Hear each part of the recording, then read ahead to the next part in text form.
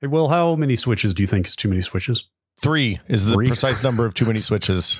That answer was both immediate and precise in a way that makes it seem like you have experience. Okay. I like to buy digital games because I don't like having crap around the house. And I have a kid who, admittedly, very good about not losing stuff as a general rule, but also having cartridges.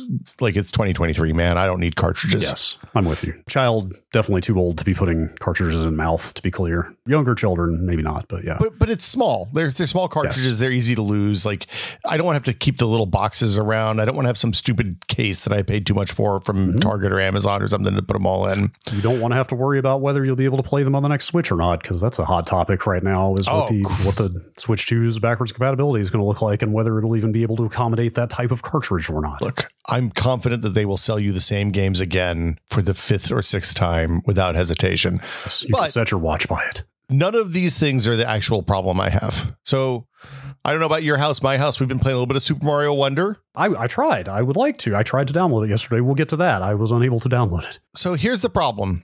During the Animal Crossing craze of the early 2020s, everybody in our family ended up with a Switch. So we could each have our own island and each have our own villagers and have our relationships with our own people. So I could have Emmett and Gina could have the octopus nightmare monster guy and the kiddo could have the people, Agnes and her friends. And we didn't have to split them up between the houses available on our original shared island. One island per Switch, possibly the worst decision or policy Nintendo has ever instituted. But also, before we move on, pop quiz, can you name all 3 of your islands from the top of the head? Smithville, Corgi Town, and I don't remember what Gina's island is. Okay. So here, well, also, you couldn't visit other people's islands effectively if you were all on the same Switch, which meant going to like birthday parties and stuff like that when we weren't leaving our house was a problem. And it seemed like $200 was a cheap price to pay for that privilege. Anyway, fast forward a few years. We buy a lot of games digitally, and we've done the thing that everybody recommended at the time, which is my daughter's Switch is the primary one, which means she can play all of the games that are on for my account, which means she can play all of the games that are on my account without being connected to the internet. Because often if we're like driving someplace, she'll be playing Switch in the back of the car and she'll play Mario or something. Perfect. I can play whatever I want on my Switch because I'm always logged into the internet when I play, unless I'm on a plane, in which case I probably took the Steam Deck these days anyway, so it's not really an issue. My wife, as the latecomer, is the one who gets really boned, because if she wants to play games that are on my account, she has to log in as me on her Switch, which has some save implications, especially for newer games that use the cloud cross save thing. Or we have to buy a second copy of the game, or we have to buy the game on the cartridge, and then only one person can play at a time instead of maybe 2 people playing it at a time. So it's fraud. And like, this is, just to be clear, it's a problem because it's a handheld, right? But also, everybody that's in the Switch family and on the same IP address should just be able to play the goddamn games, because like that's how it would work. That's how it works on the Xbox. That's how it works on the PS5. Like, if you have one master Xbox that's hooked into the living room, and all of the others can play as long as the account is there and it's logged in. To be clear, you're not arguing all 3 at the same time, the same game, correct? Okay. Most of the Switch games that we would want to play all at the same time are probably multiplayer games. What I'm saying is that the comp with the other platforms, with Xbox, which is where I play multiplayer stuff mostly, if we have when we have had 3 Xboxes in the house, as long as you pay for Xbox Live Gold, give them their blood money, and they're all connected to the network, everyone can play as long as the account that's logged in, as long as they're an account on the machine that owns the game. On the same machine. On the same machine. That's fair. Yeah, absolutely. That's so fair. Like, yes. If my account is on my daughter's Switch and my wife's Switch, they should be able to play the game. When my wife tries to play Super Mario Wonder on her Switch with her account, it's like, yo, you don't own this game. Get fucked. Yes. It's a bad system. As we all know, that is Nintendo's official policy. Get fucked. Yeah. Yeah. So anyway, man, I don't know. Are you saying it's time for iCloud style family accounts to come to the Switch, or perhaps to all video game consoles? I mean, they're kind of already there on the other platforms is the thing, right? Like, I had multiple 360s in the house. I think I only ever had one Xbox One, but we also had multiple PS4s in the house. And the PS4, you don't have to worry about it. It just kind of worked, right? Everybody could play their own stuff. My daughter never bought a copy of Fall Guys, played hours and hours and hours of Fall Guys on the PS4. So I don't like, I realize that this is a first worldly problem, but also it is a handheld, and the thing's been out for a long time, and they've sold them cheap enough that everybody has one at this point, I think, that ever wanted one. So I don't know. It's almost a 7-year-old thing. It is almost a 7-year-old thing. Been 7 years. Well, hey, there's a new platform coming out next year. It's the whole new opportunity for them to get this right. I'm sure it's going to be worse in some new and novel way. Or, as Doug Bowser is so fond of reminding the public and investors recently, they are actually bringing the exact same account system over to the new platform. God, I forgot they put some guy named Bowser in charge of Nintendo. That for the first time, they are keeping an account system across 2 consoles, so maybe absolutely nothing will change. I mean, I guess that's better than it getting worse. I'm sure they'll mess it up somehow. There's just always room for regressions. Well, let me tell you. Yeah, what's going on with you? How are you like in Wonder? Are you finding it good? You want to talk about having fun with a Nintendo Switch? Have you ever had an SD card die in one of those things? Not in a Switch. SD cards are of the devil. Like, am I wrong in this? The SD cards are the storage medium of Satan. I'm going to disagree with you on this one, Brad. I find SD cards to be fairly reliable and robust, and I've only ever had one fail when I poured a coffee on it. I feel like you are lying. No, I feel like you are trolling me. I'm not. This isn't a bit. I actually like, are micro SD cards too small? Probably, like physically. Is the medium generally pretty, like, I can count the number of failures I've had with SD cards on one hand, and literally same. It was because I put it on a table and then poured coffee on it by accident. Sure. Like, I also have not had that many. I've had like 2 or 3 of them fail probably ever, if I guess. But I mean, like I run log to RAM on all of my Raspberry Pis, so that helps for sure. But anyway, I have a 400 gig, like a decent SanDisk. It's like a U1 class. SanDisk. I've had it for like. Is it is a U1 app class? Is that the one that is like tuned for writes? Dude, I probably still got the browser tab open. I spent way too long on Kingston's site today looking at different types of SD card classes because I'm buying a new SD card for my Switch. I bought the one with Luigi on it. That's the bit. You know what? That's how you know that it's quality. Yeah. Of course, Luigi is who they put on the best SD card. Yeah. Anyway, SD cards fail in. Actually, I could even walk that back a tier and say storage failing is maybe one of the worst ways for hardware to fail, or one of the worst types of hardware to fail. Yeah, I'll agree with that 100%. Because the ways that things act when storage is going bad are so baffling and terrifying. I thought my Switch was dying rapidly on Friday when Mario Wonder came out, and I went to try to download it, but everything I tried to do on it was taking like 30 minutes long, including like a system update and a reboot. And at one point, it tried to load the home screen in, and all it loaded in was the gray background, the button prompts at the bottom, and a little throbber in the middle. Wow. And sat like that for 15 or 20 minutes. No games loading in, no nothing. It finally loaded in empty tiles for all the games, but it still could never load all the art in. And that was just because the SD card was conking out? After like an hour of trying to troubleshoot stuff, and again, that was like I said, there was a system update that took like 30 minutes. I almost hard powered it off in the middle of that system update because for the 5 people who don't have Switches out there, system updates on the Switch literally take like 15 seconds. Like, it's faster than rebooting sometimes, it feels like. So as soon as a system update on the Switch takes longer than like a minute, you're like, okay, something's bad wrong here. And once it got to about 15 or 20 minutes, I was like, I guess I have to either let the battery die or just hard power this thing off. But it's probably a good thing I did not hard shut it off in the middle of the update. Hard shutting it off would have been bad, I think. I might actually have bricked it in that case, but I left it for about 45 minutes. And when I came back, it had finally finished updating. Okay, so important questions first. Where are your save games stored, Brad? Save games. So I've done a crash course in Nintendo data management facts in the last 2 days. Save games can only ever be stored on the system storage. So that's good. That's smart. So that's good. And screenshots and videos can either be stored on one or the other. Yeah, but that's fine. But those were on system memory too. Nothing but game installs on the SD card, so I didn't lose anything. Losing like a Breath of the Wild save game would be a bummer. Yes. Well, all that is backed up in the cloud, except for the like 3 games that don't support that, such as Animal Crossing and Dark Souls. Animal Crossing, you can back up your if you pay for the Nintendo Online, it saves a backup in the cloud, but you can't share it between devices. Oh, you just can't move the island to a new device. That's what it is. Well, you can, but you have to move the entire account. Like it happens when you copy your account to the new device, not when you. Yeah, it's stupid. Anyway, long story short, after an hour of thinking the Switch was dying, I finally thought to shut it off, pull the card out, and reboot it. And totally fine. Like acted completely normal without that card in. Tried to format the card. That took about 30 minutes. Wow. You think you just hit the right limit on the card or something? If it's only doing the saves, if it's only doing the games, it's probably not that much writing to the card. The entirety of the card has basically only ever been written to once, because I've basically kind of filled it delete with like maybe a few, like I might have deleted a few games here and there to install other stuff, but it's not like I'm constantly. And then even after 30 minutes of formatting the card, I went to download Mario Wonder and it said like it was going to take like 23 hours and the time was going up. Oof. Rebooted again, downloaded to the system storage. It took 12 minutes and then I was able to play the game. So anyway, moral of the story, if your Switch acts like it's possessed, you probably need a new SD card.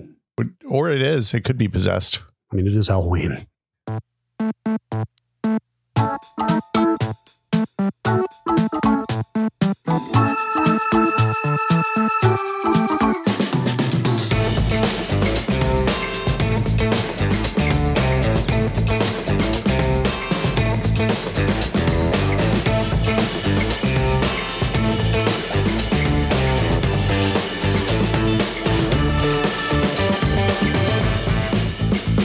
Welcome to Brad and Will Made a Tech Pod. I'm Will. I'm Brad. Hello.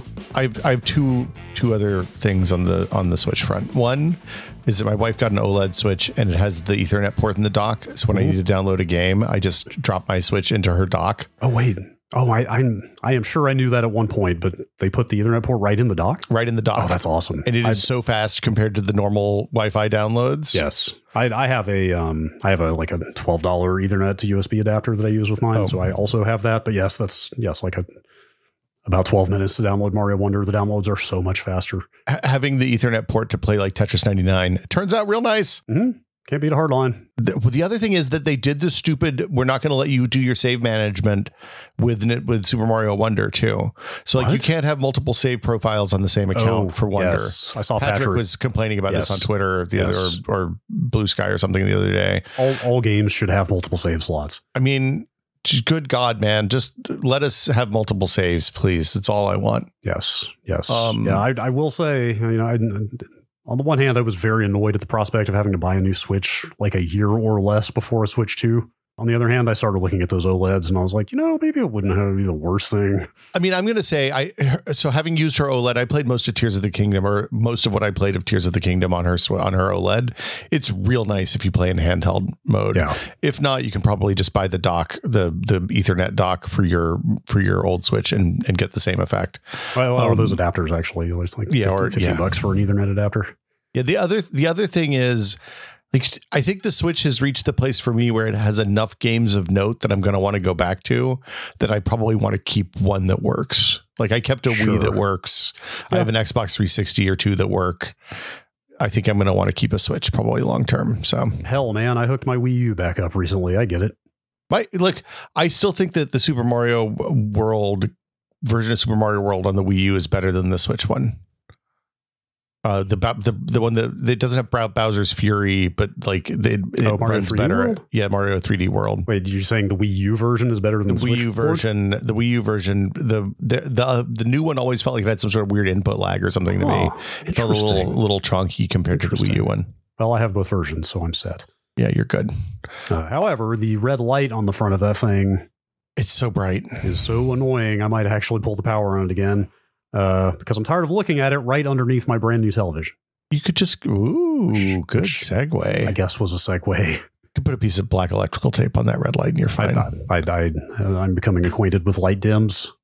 Yeah. I might order myself a sheet of light dims. You could also literally just cut a little tiny square of black electrical tape off. I still like to be able to know when the light is on or if it changes color. Just not so bright. You don't need it. You're fine. Well, let's say there might also be some lights on this new TV that also are in desperate need of being dimmed. Yeah. Well, so you teased that you bought a new TV kind of out of I was expecting this to be a multi-year endeavor of you going out and finding the perfect TV and waiting for specs and micro LEDs and all that stuff. And then you just casually dropped I bought a new TV and I'm not going to talk about it bomb like a month ago in a podcast. So Today we're doing follow-ups. Yes. We're going to talk about Brad's new TV.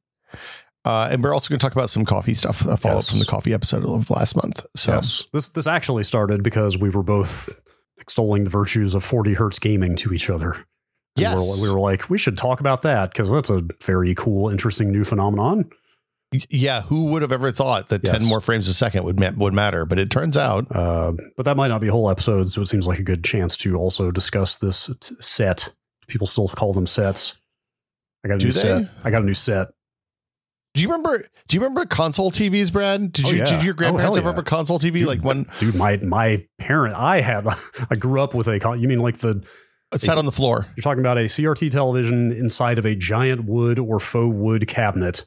I think faux wood is probably where they almost all were. Yeah. That sits on the yes. I grew up with, that is what I grew up with. My grandparents had one that was on a Lazy Susan, which I wish I could get the bearing for that thing. Cause I bet like it had to weigh 400 pounds and you could rotate it. So you could, no matter where you were in the room, you could look square on. God, I need to ask my parents if we have any pictures of that TV. It was gigantic. And it sat on the floor because that's the only place that no table had ever been built that could hold that thing. No, yeah, and if you had to move it, good luck. Three adults. Yes. They don't make them like that anymore. No, they do not. No, they do not. I think ours was 26-inch. Also, I was under no circumstances allowed to hook video games up to it. Oh, really? Yeah.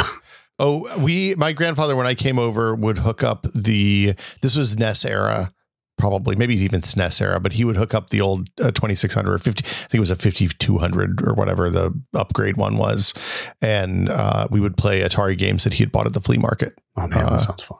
That sounds fun. It was up and down. Yeah, my designated playing games TV was an old 19-inch from the 70s downstairs. Oh, at our house, my designated playing games TV was a 12-inch that was like a portable with a handle on it, and I did a lot of TI-99 4A basic coding and playing NES and later SNES on that thing. Coding on a TV. We had that console TV in the living room through at least 95 because when I got my first PlayStation, I brought it home and immediately went to what was still the biggest TV in the house, which was the console TV. Wow. And hooked it up and played Toshinden on it and got yelled at a lot. And it was worth it. Okay, so I assume when you brought this new TV home, you plugged it in and hooked a console up to it and you didn't get yelled at all. Yes.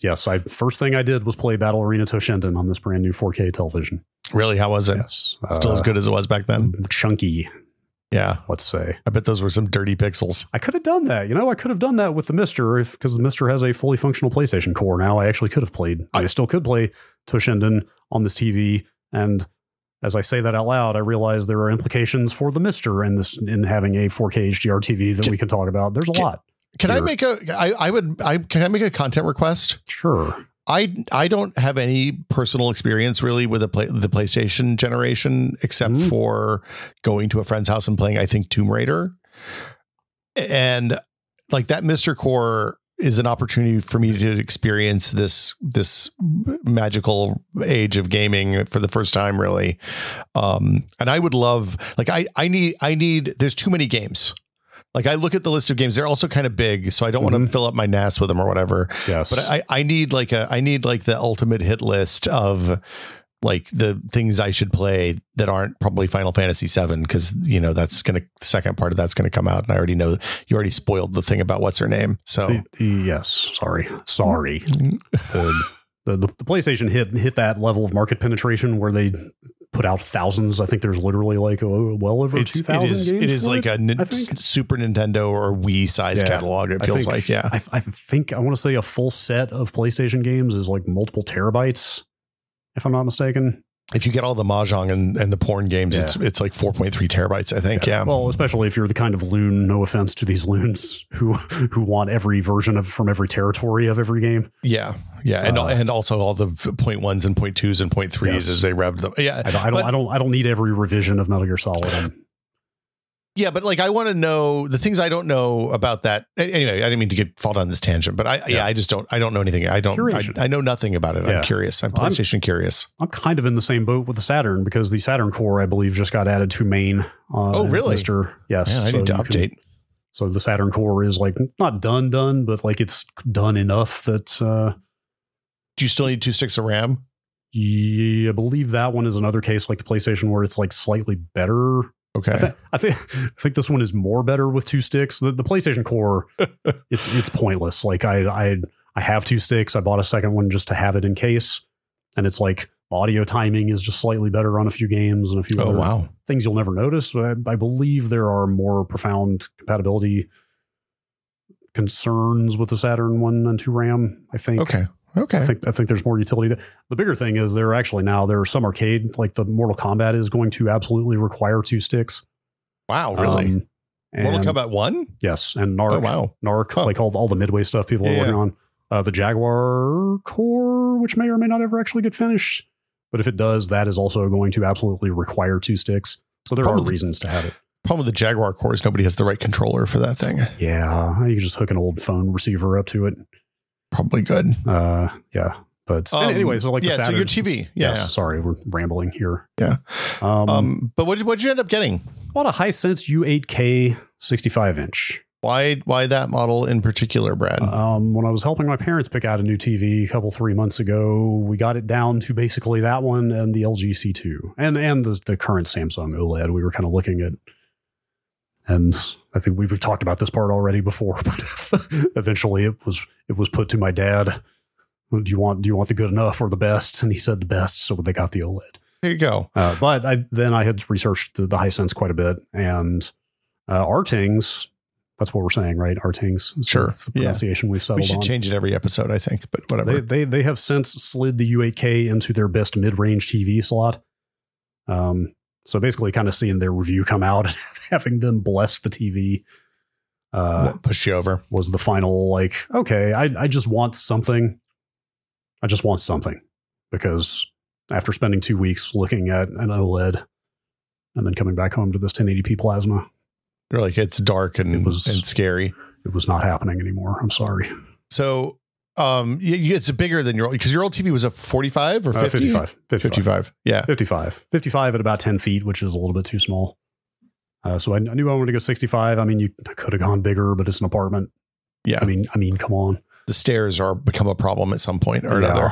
Yes. Do you okay, so question: in previous days, many months ago, we talked about your long ass HDMI cable that was like 30 feet long and kind of snaked around your apartment to get from the office where the computer is plugged in. Yeah, I mean, I would say the gauge was heavy enough that it could only do so much snaking. Okay, so it was a big, thicky, a pretty big, thick HDMI cable. It's just like a 6-pound cable. It's like the trunk of a tree.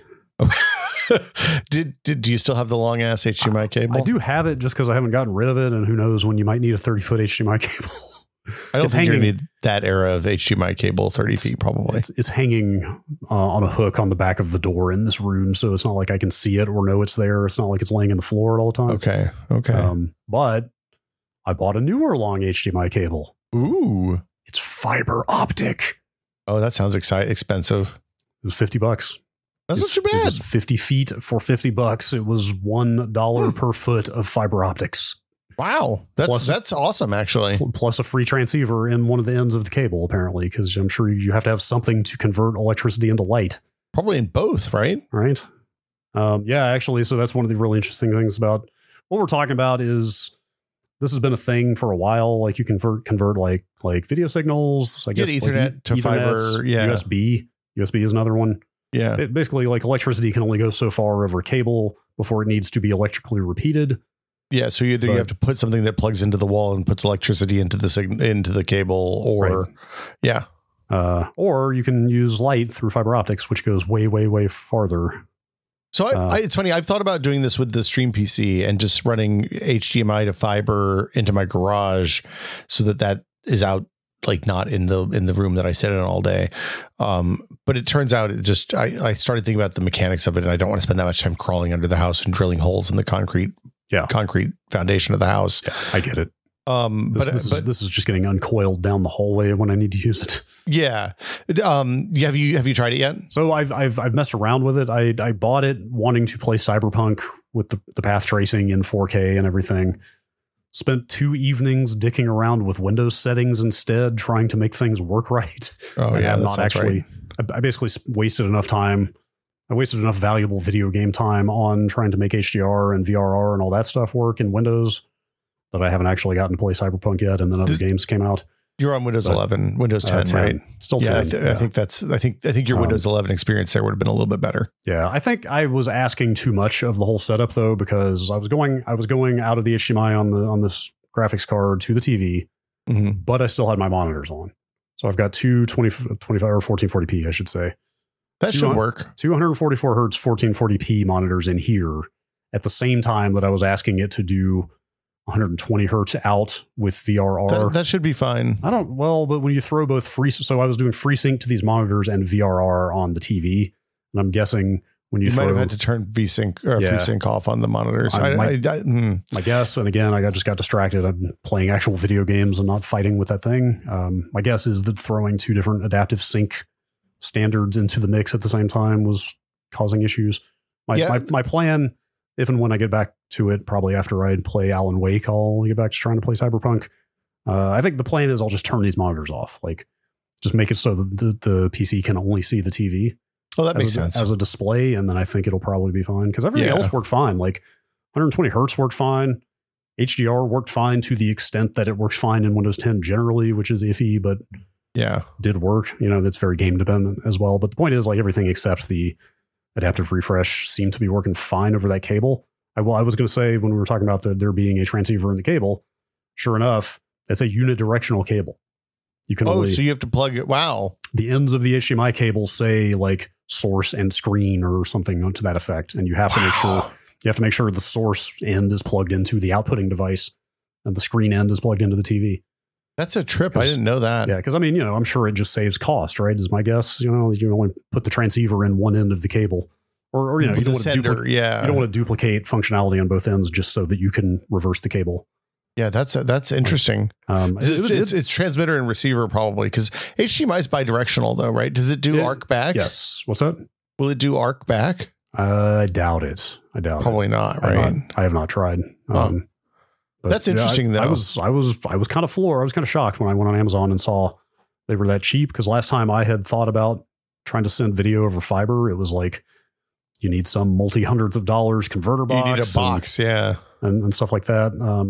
There's also been HDMI over Ethernet, like not fiber, but actual like standard like twisted pair or copper or whatever Ethernet cable.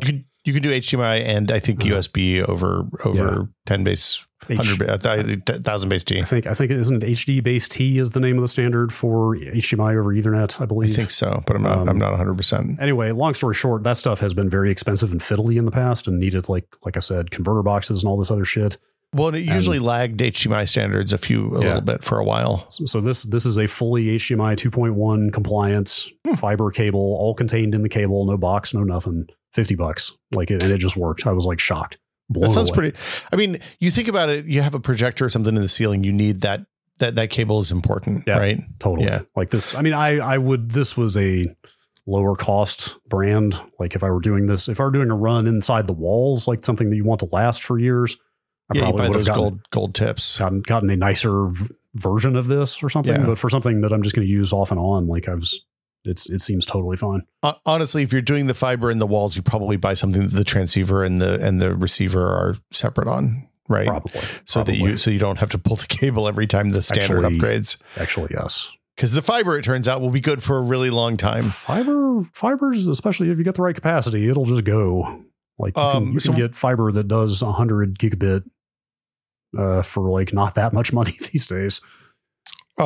Well, so Brad, what TV has the full range of features? Is it fully functional? You got the HDR10, you got the Dolby Vision, you got the. That was kind of what drew me to this TV was, I mean, I live for the bang for the buck thing, the Celeron 300A of televisions. Yeah, basically that's kind of what this is. Honestly, right now is I don't think there's anything else out there that does all the formats at this price level. So I paid $9.99 for the 65 inch. Oh wow! Okay. It's gone back up a little bit by like $100 or something, but I believe short of the recent LG OLEDs, it is the first TV out there that will do 4K, 120 hertz, and Dolby Vision all at the same time. So, well, you don't have a 4K TV yet, but I'm sure you've seen the Xbox screen that's just like the big series of either green checks or like. Yeah. I saw that when I plugged in the Series S into the So it was pretty gratifying setting everything up and doing that Xbox config and just seeing nothing but green checks all the way down of like, this thing does everything. And I was, like I said, that was one of the big selling points of this was for the price, the amount of features it supports is pretty good. What does it do anything like? I mean, okay, so it ticks all the boxes. Does it do anything particular? Did you upgrade the receiver too, or you keep the same receiver? Same receiver. I'm just running devices straight into the TV now that need it. Okay, so I can still put like the Switch and the Wii U are going through the old receiver because it doesn't do 4K much of anything. And you have ARC coming back to pipe audio out of the receiver from the connector that goes from the receiver to the. Do an optical out of the TV. You do an optical, okay. Back into the receiver to get audio out that way. Okay. This TV only has 2 HDMI 2.1 ports. Oh, I should point out. So PlayStation 5 and Xbox One, Xbox Series rather. Yeah, and one of those gets pulled if I run that PC line. Yeah. So there are a lot of the higher end TVs will have 4 of those. So there are some trade-offs, but yeah, that's one of those things. Like it's funny because over the last decade, the number of things that are plugged into my TV has gone down a lot. Really? Well, because it used to be that there used to be 3 consoles and like multiple streaming boxes. Because remember, in the old days of streaming stuff, you could get one service on one platform, and some services were only on Roku, and some were only on Apple TV, and some weren't on Apple TV, and yeah, it was a mess. Now everything's everywhere, so that's less. So it's like I have an Apple TV and a Switch basically plugged in, and a Steam. I do have a Steam Deck dock on my living room, but it doesn't get used all that often. So fair. Yeah, I'm the kind of lunatic who is like, what if I hooked up every game console I have from the last 15 years? Yeah, I was gonna say, can you do component and stuff on it? Does it have analog inputs at all? I do not know. Not out of the box, definitely not. Okay. But there might be some kind of breakout something or other that I could get. I've seen some talk. Are you in like a retro tink category there? You're probably better off. You're probably better off just getting a retro tink and upscaling that way at that point. Makes sense. I don't know that this model actually does any kind of component breakout now that I'm looking around. I should probably say it is an LCD TV, just in case people are wondering. It's not an OLED. It's LCD with mini LED backlight, which we've talked about numerous times. It's the kind of somewhat higher resolution LED backlight that can dim zones off and on to help achieve like better, darker blacks and better contrast levels. Yeah, how does it handle stuff like titles, like titles at the end of a movie, like remarkably well? Like not everybody cares about the level of product assessment that I do, but like if you go to Artings, if you do care about that stuff, like they are so granular and so standard with their tests on everything they do about like we're using the exact same frame of this movie with the same subtitles on every TV to judge like haloing around the text, which is where you get some like whitish glow around white text on a black background, for example. Like the mini LEDs are notorious for having haloing around that exactly that, right? Like very bright or white stuff on dark backgrounds. Yeah, the TV in our bedroom has variable backlight, and I actually just turned it off because it was really annoying. Anytime the screen was dark, then it would just be invisible, and then it would be like the room would be, it was light, it was dark, it was light, it was dark, which wasn't what you wanted. So I rolled the dice on that because I knew that would bug me too if it was bad, but I was like, whatever, I just want a TV. Let's see how it goes. And I am shocked. I am absolutely shocked at how not noticeable that stuff is. Like I don't see the dimming zones going off and on at all. Like it's kind of insane to me how that's it works.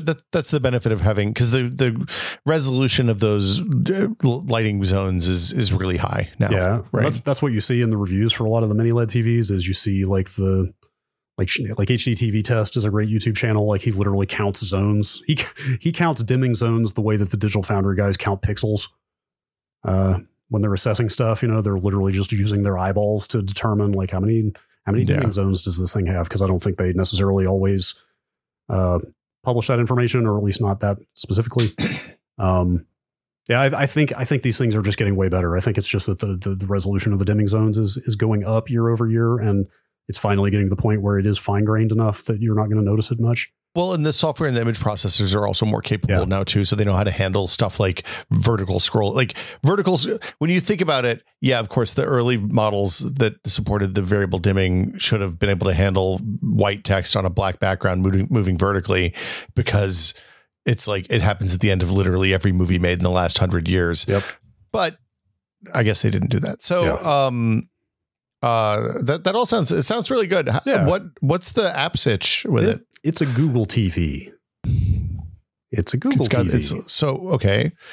Does that mean you have like a little robot that pops up when you turn the TV on? Or I have not actually seen the Android logo anywhere, but this thing definitely runs Android. Okay. Like you can dig in there and find all the build information. It is absolutely running Android. How? Like, well, so Google, there've been 3 different iterations of Google TVs in the time I've been doing this stuff, starting with the bad thing that Sony released with the huge, ridiculous controller that we've laughed at before.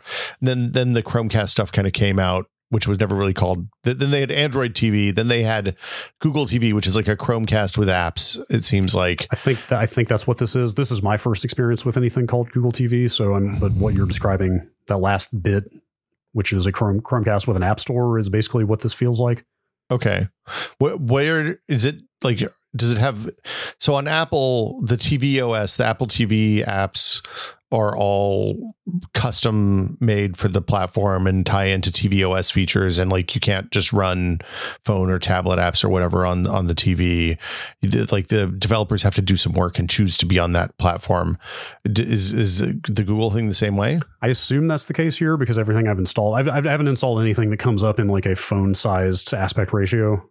Okay. For example, I assume everything is at least getting attention to be like TV enabled, but they at least check the box that says, yo, put this on the TV. Yes. But I mean, like some of the stuff I'm installing, like I'm pretty sure the VLC I installed was called VLC for Android, if I'm not mistaken. But it looks like it should fit on a TV screen. Well, Android handles the different resolutions better than iOS used to, at least. Maybe these are getting less conversion to TV than I thought. I don't know. Yeah, that's but it has the apps you want, basically. Pretty much. Yeah. Like, I mean, all the commercial services, absolutely. But like VLC, Jellyfin, Steam Link, among things that are like not so mainstream. Okay, those have all been there. I didn't think to look for Moonlight yet.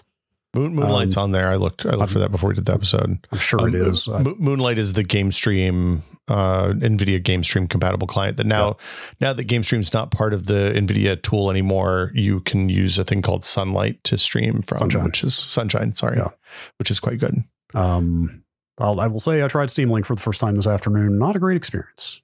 Steam Link is up and down. Right now, Steam Link was great for like the first year and change that I had the Steam Deck, and then they broke something where the audio breaks up after like 5 minutes. That was the worst problem I was having. The audio was like unlistenable. Yeah, it's usually flawless, and then that started this summer. The thing that I've heard is that there's a new major revision coming to it, and that they haven't fixed it because of that, because that it's been imminent for a while. But it's also revision of the app, you mean? For the way the Steam streaming stuff works. Oh, I see. To make it better and more reliable. Okay. But like it is just fucking broken and has been for like 6 months at this point, almost, it seems like. Or 4 months at least. Interesting. I also had pretty bad input lag, which I don't know if that may actually be the TV's fault, not the app, if I had to guess. Although it was very novel to just pair a DualShock 4 with my television directly. So I will say there's I think it's Cloudy Gamer is the subreddit where they talk about input lag on different Bluetooth TV devices and controllers. And there's a matrix of things that work best. The thing I have found is that like Apple used to have really bad input lag with all of their controllers. They've changed the Bluetooth stack in the new version of tvOS, which is supposedly supposed to make it better. I haven't actually tested it yet.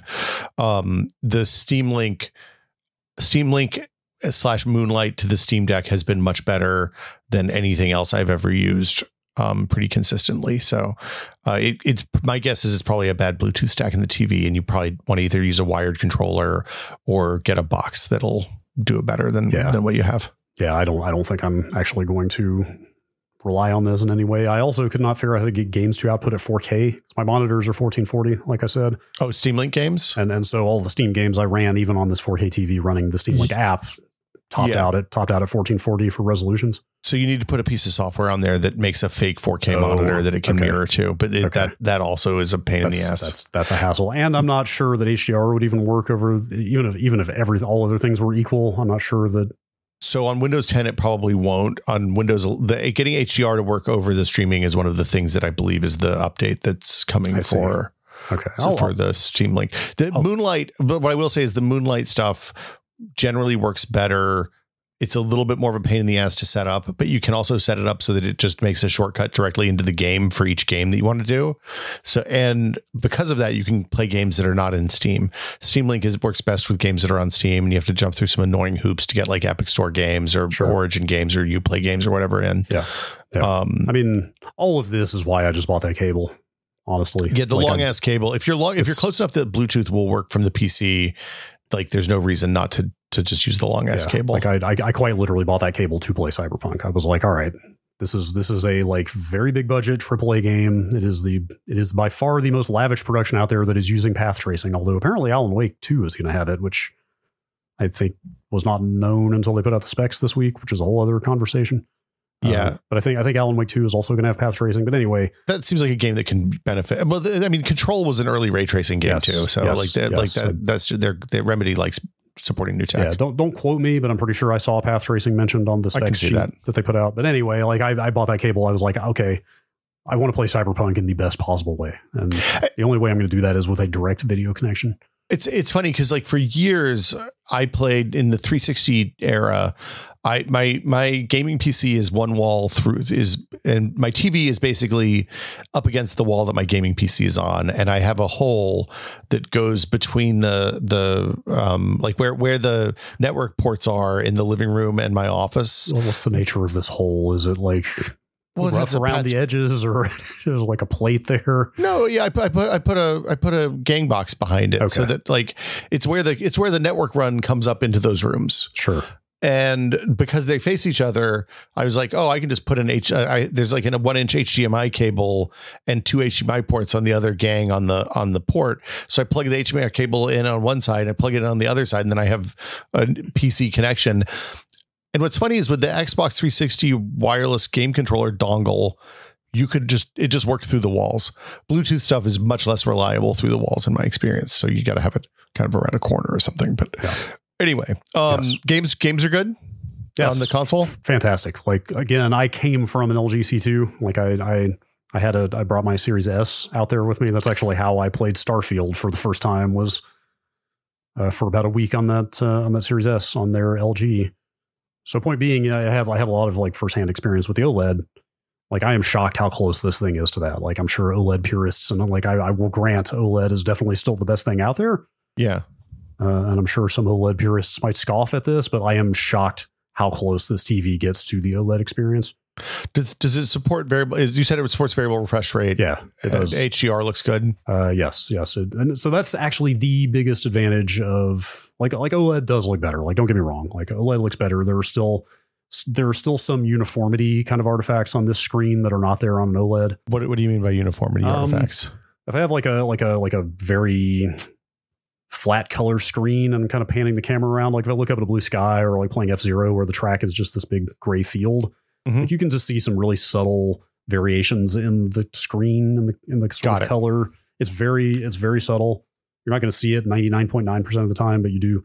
It's standard LCD uniformity stuff. It's the thing that your brain will filter out after about 3 weeks of having the TV, and you'll never notice it again, but it's always there. But this is a VA panel. Like if you're familiar with, the issues with LCD computer monitors, it's the same shit. Like, and the funny thing is, out of the box, this TV defaults to local dimming off. Local dimming is the thing that makes all the mini LEDs go on and off, as the name implies. For whatever reason, that's off out of the box. And when I turned it on for the first time, like, it looked like shit because it's got all the same backlight bleed problems that you were familiar with from years of using LCDs. And I was like, oh my God, what this is. Ugh. But as soon as you turn the local dimming on, that fixes the problem. You never see it again. Like you never see it again. So that's where the like approaching OLED kind of quality comes in, is that it's able to dim that stuff out. Yeah, because the thing that's good about OLED is you when you're showing black on an OLED, it's literally black. There's no light being emitted and then blocked by some sort of like screen. You know what? This sounds maybe ridiculous and trivial, but the thing that actually blew my mind the most on their OLED was I had my Switch out there and I played some Breath of the Wild. Yeah, the loading screens in Breath of the Wild, because it's nothing but white text and graphics on black, right? Like those loading screens are nothing but white and black, hard contrast. And it looks absolutely perfect. No haloing, no weird bleed, no nothing. Like literally from white pixel to black pixel, it's just like perfect. And that was like after, decades of CRTs and LCDs and all kinds of stuff. I was just like, this image looks immaculate, you know? I mean, even the plasmas are like gray. They're dark Yes. gray, but they're still gray. That was exactly it. Is like even plasmas, as good as the contrast was, there could not achieve that perfect black and that perfect contrast between those hard cutoffs. And this is close to that. It's still not there. Like but for a say $600 price difference, I'm pretty happy with it. Yeah, I mean, I think that's reasonable, especially since we're kind of in a weird place with 4K stuff now, where they're starting to talk about higher resolutions and other stuff that I think probably isn't going to matter for a long time in terms of content. Can we talk about refresh rates? Yes. Let me I derailed myself. The thing I was going to say is like the one advantage of the mini LEDs and pretty much all LCDs over OLEDs is they get much brighter, much brighter. You were asking about HDR. Yeah. It is icy-ringly bright, like uncomfortably so, like not in a good way. Like I'm not saying like you won't believe how bright this thing is. I mean like 100 brightness for standard for SDR stuff, way too much. Does it leave? Do you leave cast shadows on the walls when you turn this thing up full blast? Yes, at night. Wow, absolutely. Like at night in a darkish room, I can't do more than about 40-50% brightness on SDR. Not HDR defaults to 100% brightness on everything because the whole point is that only the whole range, only parts of it are hitting peak brightness, right? But like for SDR, where it's a much more compressed range of brightness, like I literally, if you push it up to like 100, it like kind of hurts to look at. Does this mean you're having to ride the brightness on the moment to moment? No. Okay. I leave it at like 50 and it's totally fine. Like the only time, and you will really appreciate this as a plasma owner, and this is kind of one of the other reasons I lean towards this thing. The only time I ever bump the brightness on SDR up to 100 is in the middle of the afternoon with sun coming through an open window, and it is still totally watchable.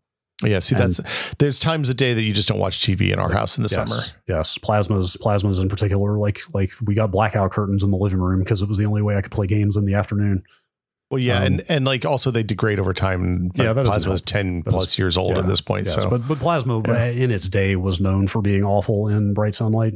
Yeah. And so having a TV where I can the sun is literally pointing through the open windows at 4 or 5 in the afternoon, and you still see it, and I can still just see it fine, is just like kind of mind blowing. Does it monitor the brightness of the room?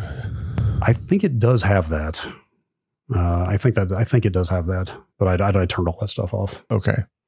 Let's talk about frame rate because this is what's, like you said, this is what kicked off this whole conversation for us. Is we've both been playing a little bit of Spider-Man this week. Mm-hmm. And the thing that Insomniac does that you called out, and I always really appreciated on their games since the PlayStation Pro came out, is they say, hey, here's what happens when you change all these settings. Because most studios just put a bunch of settings there and they're like, do you want fidelity or performance? And they don't tell you what that means. And Insomniac gives you like 8 settings and tells you what each one does. And it spawned an interesting kind of in-between approach that I didn't fully expect to be talking about on consoles ever, really. Yes. And it has a 40 hertz mode, which is the other thing. I mean, that's the takeaway from this, right? Me saying like, oh my God, you have to see this. This is blowing my mind. You were like, oh yeah, I love that on the Steam Deck. And I had completely forgotten the Steam Deck had that. So we actually both have got experience with this. Yeah, so the benefit is on the Steam Deck, obviously the lower frame rate that you run, and like if on a desktop PC, you notice this too, because like you're running it. I play games at 1080p on my PC because I have a fast 1080p monitor, and if I play a game like a single player game, your multiplayer games, your Counter-Strike 2, I'm going to crank up to 360 hertz and let it run as hard as it can, and the fans can spin up and it'll be fine. Single player stuff, I often will lock it at 60 or 120 frames per second. And the two things happen. One is it generates a lot less heat, so the fans don't spin up in the computer, which is really nice. 2 is that power savings is evident even on desktops, I guess is what I'm saying. On the Steam Deck, where you're playing off of a battery a lot of times, it's even more evident because the difference from going to 60 to 40 frames per second on the Steam Deck is usually the difference in like 2.5 hours, 2 hours of battery, and 4 or 5 hours of battery in some cases, depending on the game. Wow. And if you're playing like 2D pixely stuff, it's even more. If you're playing Miles Morales, which I played on the flight to DC, or back from DC, that game plays at 40 frames per second just fine. And I was shocked at the difference. It felt much 40. I remember being shocked at how much faster the Steam Deck forum has been talking about this for since the Steam Deck came out, basically. And I was shocked at how much better 40 frames per second felt than 30 frames per second. So was I. Like, it doesn't seem like it should be that big difference. When you're saying 30 is the low cutoff, you don't want to go below that, but 60 is ideal. You know, when you say 40 is only a third of the way from 30 to 60, and you assume that's how that works. So when you see it in motion, you're like, oh my God, the perception of smoothness is so much faster than that gap would imply. Yeah, it's and I don't know. I mean, this is one of those places where, look, people have been arguing about frame rates on the internet since the dawn of the internet. We had this conversation at Maximum PC in 2001. Yes. When everybody's like, oh, the human eye can't discern more than 24 frames a second. I was like, oh, that doesn't sound right. And we talked to some vision scientists and they were like, stop bothering us with this nerd shit. We don't care. The current, I want to say the current common wisdom on the internet is that it has to do with frame times. Mm-hmm. Do you think that's right? Yes. Frame time has become, I think, a more standard measure among the people who report on this kind of stuff, like seriously, professionally, not the people who yell about it on Twitter. Yeah. Well, so we talked about, I mean, frame time was my game development journey started with VR, which is, we looking for 90 frames a second, you're looking at like 6.7 milliseconds per frame or something. And that was always the watchword, because in VR, if your frame rate sags, people like some sizable percentage of the players will want to barf. Yes, I guess nowhere is a consistent frame time more important than in a VR headset. Yeah, it turns out super important. So that was my first real exposure to it. But it seems like it's coming out to the rest of the population now, which is probably good. Yeah. I think it's a more reasonable. Because your perception of differences in frame time is much more apparent than your perception of differences in frame rate. And also, like everything else, people's ability to discern different frame rates varies wildly from person to person. Sure. I want to say when we were at Future, Greg Viederman, who was at PC Gamer doing hardware reviews for them, or when I started out there, was able to look at a game running and be like, oh yeah, that's about 38 frames a second. And he was within 10% every time. Wow. That's impressive. Yeah. I mean, everybody has some special skill, I guess. I would love to try that. I wish there was some like standard test you could like somebody put that together out there and let me quiz myself. Well, part of it is that we watched the same benchmark loops hundreds of times every time we did video card reviews. That's fair. Yeah. Well, I've been reviewing games for 25 years almost now in one form or another. So I've also stared at a lot of this stuff. We should probably explain why 40 hertz is just suddenly possible all of a sudden. Yeah, that's important, I guess. I've talked to people on various Discords and stuff this week about it, as I've been raving about this in Spider-Man, and some people were curious, like, why is this a thing now? Why is it not something that's been done before? Your frame rate always needs to be evenly divisible, I guess is the term, into the screen refresh rate of the screen. It doesn't have to be, but it works better if it is. You're right. It doesn't have to be, but ideally, for best presentation, you absolutely want it to be. You get weird comb artifacts and tearing and stuff if you don't. Yes, you get judder or tearing or all kinds of unpleasant looking things happening if it is not that way. So like on a 60 hertz screen, TVs have been 60 hertz since the beginning of time. We talked about this in like the 5th episode. It's because of the speed the water wheel spun at one of the first generators in North America. Yes. So anyway, going back to the beginning of television, 60 hertz, 60 screen refreshes per second has been the thing, which meant that to get clean, steady output, you either could only do 30 or 60 frames a second. Right? Yeah. Because then you're either at 30, you're like every 2 screen refreshes, you're drawing the same frame twice. Or 60 to 60 should be pretty obvious, right? So exactly. So now that there are 120 hertz screens out there, now we can do 40 because now 40 can be displayed evenly, 40 frames per second. Each frame is refreshed 3 times to the screen, right? Yeah, so that's why this is now possible. Yeah, and on the Steam Deck, it's possible because it's the screen that they put in there is a variable refresh rate screen. Okay, and it just works. Does that screen not go to 120? The screen stops at 60, I think. Oh, okay. So I guess we should say the variable refresh is the other way this can work, because then the screen can only output as many the screen can only redraw as many times as there are frames being output. Yeah. So on the Steam Deck, they do it as a power savings thing, because there's a lot of games. Like if you're playing Slay the Spire, you don't need to refresh the screen every 60 times a second necessarily. Yeah, that's been like an interesting innovation of recent years. Like for example, when they went to the always on Apple Watch screens, and I didn't very well, like other smartwatches probably were doing this before Apple, but that's just my reference point. When they went to the always on Apple Watch screen, when it's not sort of in focus, when you're not holding it up and like it doesn't need to be animating in front of your face, it redraws at like 1 hertz. Yeah. That's like literally 1 time per second the screen is updating, and that's how they're able to make the battery last. Yeah, it's interesting. The thing I would say is, if you have a TV that can do this, how do you flip it on? Is this the same as the thing that they did in Ratchet and Clank? Yes.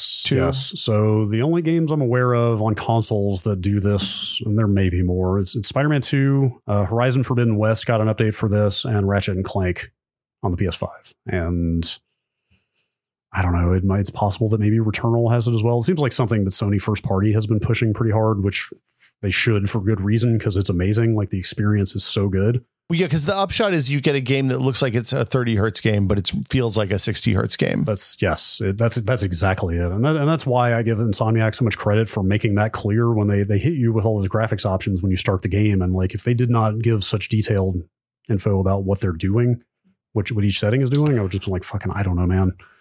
Performance, let's go. But they make it very clear. And we don't need to get into all of it here, because you pick fidelity or performance, then you pick your screen refresh rate, then you decide, do I want the frame rate uncapped or not? Like there's all kinds of considerations there. But what you said is exactly it. It's and we should put that at the start when I think about it. But anyway, they make that clear. Like you're getting a higher frame rate without turning off any of the bells and whistles. Like you're keeping full ray tracing. You're basically keeping the high resolution. I mean, it does go up and down a little bit more to maintain frame rate, but like essentially you're getting like the image quality of the 4K presentation, but at a frame rate that feels pretty close to 60. Yeah. And it's funny that carries over even into the streamed version, because I've been playing it on the Steam Deck sitting in the living room, and it still feels like a 60 frames per second game, even though it's running at 40.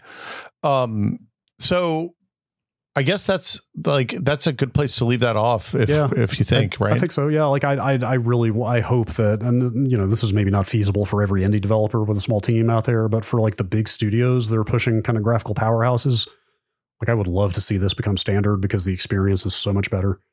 The only reason not to make it standard is that it doesn't work on 60 hertz TVs. Yeah, of course. But if this is the kind of thing where I assume shared libraries, shared technology will start to help. Like this, I'm not going to say it's as easy as like, the DLSS plugin is literally just a plugin for things like Unreal Engine now. Like, I don't know if it'll quite get that easy that fast, but I hope that middleware and maturing technology will make this like a relative no-brainer. It's something that you would hope that I would think the time consuming part would be coming up with the performance profiles for each different one. That's absolutely right. And I would hope that the platform holder could help with that when they're doing their cert stuff. Yes, anyway, I don't know. And they should, because consoles is where this matters. Like on PC, whatever, you just brute force with more hardware. The things are not standardized in the same way, but consoles, like that's the tension now that I see out there on social media, is people like really upset at, like, for example, like the Alan Wake stuff coming out, or like every time a big new game is announced to, like, say, not be shipping with a performance mode now.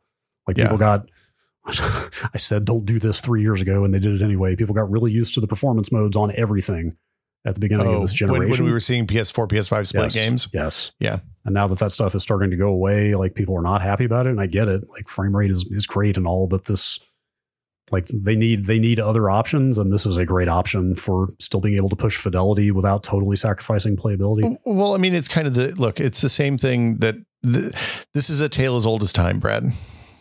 People complaining about frame rate on consoles and expecting, comparing a $2,000 PC against a $400 console. And anyway, we don't need to relitigate that. No, definitely not. But this is actually a good compromise. I think it's a good best of both worlds, and it even applies on the PC sometimes. So yeah. Should we talk about coffee a little bit? Sure. Just trying to think if there's anything else I should say about the TV before we move on. I'm sure we'll have questions. The Google TV stuff is weird. Are you going to put an Apple TV on there? Not your now. number of ports, you might not. Huh? So like the apps are basically fine.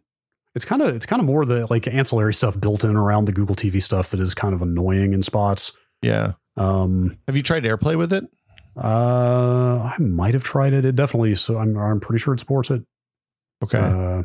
So does my receiver and the Roku that I've still got hooked up that we now don't use. Well, so, yeah, like, but the receiver probably supports the old version. That's not like the seamless handoff stuff. That's much better now. Yeah, it's just the old school original. audio. Yeah, I think the TV does, but there's stuff like there's a microphone built into the TV, and there's a hard physical toggle off for the microphone if you don't want it listening all the time. But so I thought this was a Hisense thing, and I just found out this afternoon it's actually a Google thing because TCL is also doing Google TV now. Yeah, apparently this even exists on like what's the Nest like Nest Home Hub or something like that. Do you know what I'm talking about? Yeah, all the Google Home speakers have physical switches. So they what they also all have, and so do these TVs, is a strip of LEDs at the bottom that are essentially like an error code display. Oh, and apparently Google's signal for, hey, the microphone is off and needs to be on because this app can't access it, is for four yellow LEDs to show up at the bottom. Oh, wow. And stay on until, are you reaching for Google device? What are we? I just turned the mic off. It's a little yellow light on my top one. Is it? If it's just one yellow light, I think that's maybe for older devices. Yeah, anyway, this is an older device. Anyway, long story short, it's just some goofy little stuff like that. And it's like, I thought this was a dumb Hisense thing until I saw like TCL owners complaining about the same thing. It's just like, hey, there are 4 yellow lights on at the bottom of my TV all the time because I don't want the microphone on. Got to get that black electrical tape, Brad. So I am. that's how I started looking at light dims. Or you can snip some wires. Yeah. Also, the TV got stuck in a boot loop once. That's weird. And that sucked. And I had to frantically try to get into the settings in about the 30 seconds I had between boots. To hit the factory reset. Oh, that was not great. How'd you get in a boot loop? I don't know. I have no idea. It was after an update. Oh, weird. I've seen some people out there saying, like Android and Google TV people saying, like, you should probably just do a factory reset after each update. I'm increasingly safer. God, no, I don't want to have to reset all that. Like, no, I certainly don't. That's a huge, because then you have to log into all that. That's asinine. Like, don't get me wrong. I don't mean to downplay this. For about 45 minutes until I resolved this, which again took setting everything back up on the TV. I was like, am I just going to send this thing back? Because it was still in the return window. I was like, that sucks. If this is going to be a regular occurrence, this TV is not for me. This is increasingly making my feeling that the next TV I buy will be set up and never connected to the internet more than you have to do the initial setup. And looking around, and that boot loop thing is not uncommon. I've seen people talking about that too. So like between that and like this microphone error light thing and stuff like that, I've also seen a good number of people saying like, yes, I don't even do the onboarding. I don't even sign into an account. I don't hook it up to the internet other than to pull whatever firmware update it needs to, and then unplug it again. It's just a dumb terminal. I mean, it's just a dumb screen. And I use boxes for all the actual apps. It's funny because like that was what made me switch to Home Assistant the first time, is because my smart things broke and Samsung's response was, yeah, you're gonna have to set everything up from scratch. And I was like, if I have to set everything up from scratch, I'm going to be doing it in a way that I never have to deal with you fuckers again. Yep. Honestly, though, like for as inexpensive, I will say, like, it's got issues and annoyances, but for as relatively inexpensive as this thing is for the picture quality that I have seen and all the features and formats that it supports, even buying this TV and an Apple TV together still feels super worth it. Yeah, it seems like a prime candidate for that. Yeah. But also the apps mostly have been fine other than those little issues. Should we talk about coffee for a minute before we blast off? Sure. We talked about zero bypass brewers when we did the coffee episode a few months ago. They're a relatively new thing. They kind of trail off of the AeroPress idea where you can get immersion and filter, like an immersion brew that's then filtered, and you get kind of the best of both worlds in terms of clarity and body for your brewed coffee. It sounds very appealing. As somebody who has taken to doing cold brew in a big mason jar. Yep. Which means I don't have a great way to fully strain all the silt out. Yep. Or even have a press to really like push the grounds down and make sure I'm getting all the good juice out. Something like you just described sounds very nice. Well, so the zero bypass is not a forced push through like the AeroPresses. There's no plunger equivalent. I see. But what you do, they're basically designed to be both percolation and immersion. So immersion is like the French press style where the grounds are in the water and they sit there for a while. Percolation is when you run the coffee through the water over, like in a pour over a Mr. Coffee or whatever. It's a 3-part design. So this is the second gen one from this Next Level company. A bunch of other people, Fellow and some other vendors now have zero bypass brewers that are available. But this one is the second gen one. And this guy named Jonathan Gagné, who's a coffee aficionado and also an astrophysicist, looked at their first one and was like, hey, I can help you make this better. Do you want me to help? And then they worked together and took what he understands about fluid dynamics and flow in and flow out and all that stuff and applied it to this. Mainly designed for this. The first one was called the Level 10. It's a fairly large brewer, like for cafes or for making multiple cups at a time. This is designed to be smaller for single serves or maybe two cups. And what it is a 3-part thing. So you have a base that's like a hard rubber and it has channels under there. You put the filter in the bottom of the base and then there's a spout at the bottom that you can turn and open and close. It's a variable size spout. So a variable flow spout. So you control the amount of water that goes out at the bottom of the brew. And you put the coffee on top of that filter. Around the edge of it, you jam so you put the filter in and then you jam this plastic cylinder that looks like an AeroPress cylinder into the filter. It fits in really tightly and it kind of locks the filter in place and makes sure that no water can get around the filter. So there's no way for water to bypass the coffee on the way out, basically. That's why it's called a zero bypass, I believe. And then on top of that, for this one, they put a dispersion lid, which is it just rests on the top and it's got a series of holes and channels that basically make a really even rain shower pattern on top of the coffee bed. Kind of looks like an old school shower head. It works exactly like an old school shower head. Like you pour the water in it and the water comes down in very evenly across the entire thing. It's really, really, I've used it for a month and a half now. It is really, really neat. I've been doing pour overs now for more than 10 years every day. I've done off and on, I do presses, I do siphons, I do all the other stuff, but the pour over is the thing I keep coming back to. And I think that this is the new morning coffee going forward for me. Let me jump. Like, what are you just pouring over? That's it. Like you were just standing there with your little long neck kettle as usual, just pouring into the shower thing. Is that the whole process for you? So there's a bunch of different ways to use it. So you can use it like a full immersion, like a French press style, and you can fill the column up with water, close the valve on the bottom, let it sit for 3 minutes or 4 minutes or however long you want to, twist the knob and let it drain out. I've been doing the kind of hybrid approach, which is where you, so I think that probably the real answer to your question is there is not a consensus on what is the best way to use this thing yet. And part of that is that everybody has different goals. Some people want a more fuller bodied immersion brew. Some people want something that's in between. Some people don't want something with a lot of clarity. And like the clarity, people are going to leave the valve open from the beginning. The full body people are going to leave it closed for a really long time and then drain it all at the end. The thing I've been doing is so Next Level has 4 recipes, I think, on their site and a couple more on their blog. Scott Rao, who's a famous barista and has written a couple of the kind of main textbooks on coffee brewing and espresso and stuff like that over the years, is an authoritative source, has another recipe that he uses. I'm using the information that Scott provides plus one of the recommended recipes on the Next Level site. So basically I use the dry filter recipe, which is a kind of high clarity, sweet outcome, but with a little bit more coffee, because I think the 18 gram brew that they recommend is less coffee than I want to make. You don't need a pour over kettle for this is one of the big things. You just need a way to boil water and to pour it into the top. I see. Because the dispersion grate handles the distribution. You don't have to be able to aim, basically.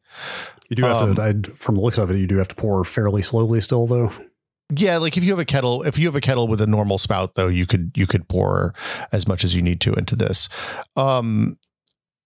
the thing I end up doing is a hybrid where you basically do a closed valve bloom to let the carbon dioxide escape from the thing, and then you flip the valve open after about a minute of that, and then start doing the pouring process after that. The cups that I've gotten out of it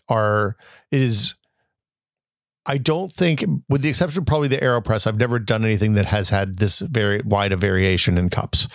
On the third or fourth day I had it, after I was pretty confident in how to use it, I tried 4 different recipes back to back to back to back, and didn't drink all the coffee, but tasted everything. And like the same coffee, one of them was super sweet and really, really flavorful, and you could taste all the tasting notes. And one of them was black tar, and one of them was really acidy, and the other one was just kind of meh and tasted muddy. And it gives you control over variables that you haven't really had control over before with a brew method, with a filter method. That's kind of it. Like so the basic upshot is you grind your coffee, you put the filter into the base, you close the filter, close the valve, you wet the filter if you so desire. And I mean, I always advocate for rinsing paper filters, but whatever. Put your plastic canister, your tube in there, dump the coffee in on top of the filter, and then you do the bloom for about a minute, and then you open the valve and you run like 50 or 100 milliliters of water in at a time. There's gradations on the side, so you don't even need a scale really. You can do it without a scale. But you can also, obviously it's easier if you have a scale. And that's pretty much it. You just keep pouring water in the top. You don't have to aim. You don't have to worry about like agitating your grounds. I kind of shake it to level the grounds when I put them in the first place. But then you basically have coffee in about 3 or 4 minutes, and pretty consistently good so far. And this thing's pretty small. Is it like made to just sit on top of the coffee cup, which is the ultimate receptacle?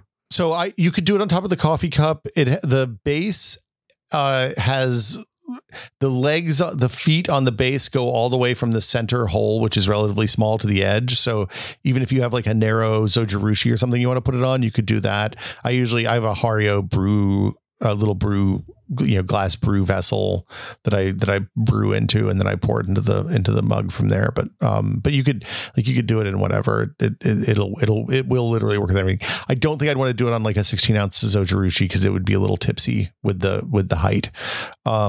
You have to be a little careful because sometimes when the bottom is really hot, the plastic tube gets a little loose. So you always handle it by the bottom, but because it's rubber, it never gets so hot that you can't pick it up. The valve is really good. You can change the speed at which it drains. So if you're doing a pour over and the water's going through the grounds too fast, your only option to change that is to grind the coffee finer. With this, you can just turn the spout a little bit and it'll slow the draining down, so the coffee lingers in the bed longer, and you get a fuller body out of that as a result. It's pretty. I understand now why the coffee people that I follow on the socials were so excited about these things. And it's because like it's both a pro and a con, right? You can change a lot of variables. That also means if you make 1 cup of coffee a day, you can make some really bad cups of coffee while you're figuring out what variables are right to change and which ones aren't. Like I made some really, really bitter coffee by running the valve too slow. There's also no good way to measure the valve speed. You have to just kind of eyeball it because there's no there's no detents, there's no marks. Just got to vibe with it, man. You got to look at the water coming out of the coffee, coming out of the bottom of the thing, and kind of be like, okay, that's more than drips, less than a gush. Don't make that the title, please, Brad. Oh, I won't. Wait, okay. Actually, hang on. I was just about to plant a title. I was just about to seed a title, but can you say that again? More than drip, less than drips, less than a gush. Yeah, that's what I said. That's way better than what I had. Oh no.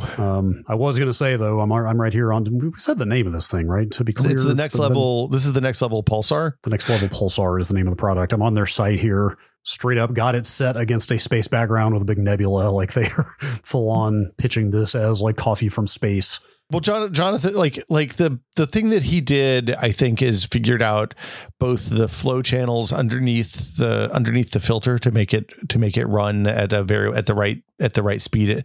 Like the goal is to get more or less the same speed in and out, right? So the water stays exactly the amount of time you want it there, and the holes in the top are set so that works, but you still get a sprinkly pattern, and then the drain in the bottom works the same way. Sure enough, his blog is called Coffee Ad Astra. Yeah. So he's been doing this for 15 years, I think, at this point. He's been talking about coffee for a long time. Sure. I have one more question. Yes. Why would you rinse your paper filter? Gets the paper taste out. So some people really like the taste of the paper filter. But it covers up a lot of coffee stuff. Coffee flavor. I guess I've never been able to distinguish the paper taste from the coffee taste because all the coffee I've ever made has been through a paper filter. Try rinsing your paper filter next time you drain your coffee. Interesting. Yeah, just run a little bit of water through it. Just get it wet and let it sit for a sec, and then yeah. Let me ask a question since I was talking about trying to filter silt out of my cold brew. Yes, I tried using the other day for the first time a paper filter to do that because like the last cup out of the big mason jar of cold brew is just. And actually, it's like the last 2 sips of the last cup, but it's disgusting. You probably want to pour so when your full cold brew is done, you probably want to pour the cold brew through the paper filter at that point. So that's what I tried to do. Rather than wait until the very end. Yeah, and it did not work. It choked the filter. I guess that's what it was. I went through like 3 filters because I was like, okay, maybe there's enough fine grained silt in there on the first time to kind of choke it out. So I tossed that filter and then tried another one and the same thing happened. And then I tried another one and it still happened. Like some amount will run through when there's enough kind of downward pressure. But once it's even like half of the liquid is still left sitting in the little basket thing. Like it just sits there, no drip, no nothing. Like it just sits and I could not get all the coffee through. You should grind the coffee way coarser. Okay. For cold brew, you're letting it sit for 24 hours, right? Ish. Yeah. Sometimes a little less. Yeah. So if it's more than 12 and less than 24, your coffee should be the coarsest you've ever seen. Interesting. So I had been doing very coarse. My grinder goes to 15 is where it tops out. Yeah. It's like 1 to 15 on coarseness with a bunch of gradations in between. And I had been doing like 13 and a half or something. That seems right. But then I read one coffee blog that said like, oh, people just do that to help strain the silt out. I actually go finer. And so I had gone down to like 10 or 10 and a half. Maybe I should bump it back up then. But if are using a Chemex filter, I'm assuming? No. Using a basket filter? For the paper filter? Yeah, for the paper filter. Yeah, I was just using a standard basket. I've also got a cone for what it's worth, but the cone isn't going to do what you want because it requires the silt in there to make the cone work right. The other thing you could do is get some fine cheesecloth and use that. Yeah, I've tried that. Maybe it's shitty cheap cheesecloth. Well, you have to do multiple. You have to do like 6 layers. Oh, okay. You fold it over itself a whole bunch. Okay. But like the problem with all of that, so the thing you don't want to do is squeeze the water out of the grounds, the last bit of grounds. Oh, really? Is that because you're going to get really gnarly, all the gnarly stuff that's going to make it really taste bad is in there. That was going to be my other question because I'm just doing kind of free floating grounds in a giant mason jar. And, that part's fine. And so when I pour all the water out and then basically like let it stop dripping, but then I'm like, oh, but there's still a lot of moisture left in those grounds, but. So the other thing you could do, I don't know if this is a good idea or not, but try and let me know how it goes, is you could pour, like if you have a steady hand, you can let the coffee sit and settle and then pour the top like 70% off really carefully in one continuous pour. So you don't upend the sediment. And then before you start even seeing the sediment get near the end, you could run the rest of that through the filter and then just chuck out whatever stalls. Sure. I would try the Chemex filter if you have paper filters for the Chemex though. I do not, but should I get one? You have a Chemex, right? I do not have a Chemex. Oh, never mind then. I'll table this one for now. I'll keep experimenting. Let me know how the cheesecloth. The cheesecloth is probably your best bet. I probably should just get some better cheesecloth than what I had. Well, I mean, just keep folding it until it does what you want. Sure. Yeah. Sure. I actually wash nasty coffee cheesecloth in your laundry, which is not great. Well, this was not even good enough cheesecloth to save and wash. I think all cheesecloth seems bad. I don't know that I don't, or actually more to the point, I don't think this cheesecloth would have survived a run through the washer. Oh, okay. Okay. But also I actually doubled it so many times the liquid would not go through at all once. Oh, Well, there you go. Apparently, so one less than that, and let me know how it goes. Yeah. Are you still doing the cold brew every day? You mean drinking it every day? Yeah. Or you're doing the high concentrate and dilute? Yeah, I'm drinking it every day. I've gotten the brewing down to honestly twice a week. Since I was doing a French press literally every night. Yeah. But cleaning the French press daily just got really old. So I can see that. So we've got the big, what is kind of the big standard mason jar size? Is that two quarts, 1 quart? Is it the one that the eggnog comes in, or is it bigger than that? No, it's like the double size of that. It's like so that's a 2 quart then. I think it's 2 quart jars that we've got. So I got the ratio exactly as much I'm doing 7-to-1. Okay. Concentrate now.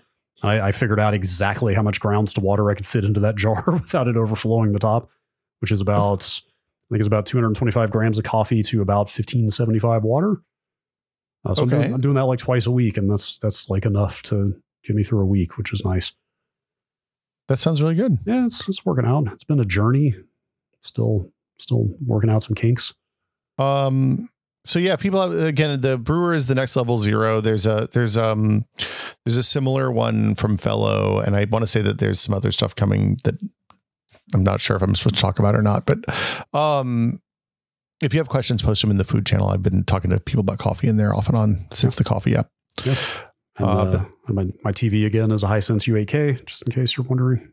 Yeah. And this one hasn't, as far as we know, it hasn't started, the USB in it hasn't stopped working after 6 months.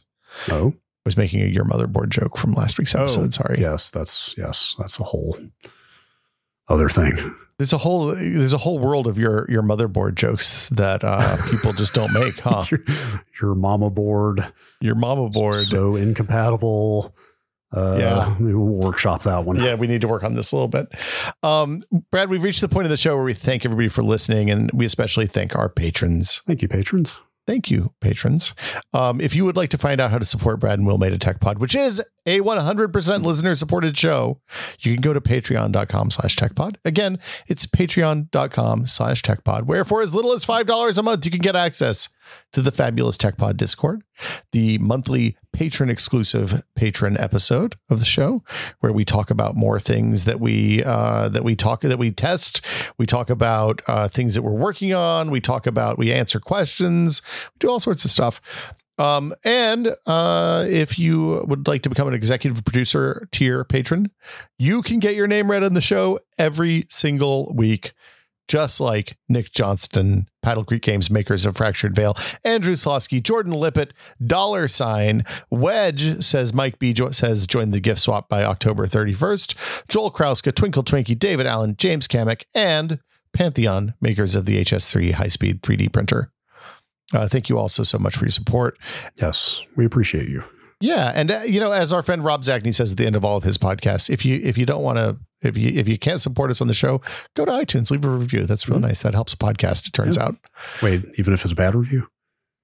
Okay, I'm not so crass that I'm going to say don't leave a bad review for our podcast.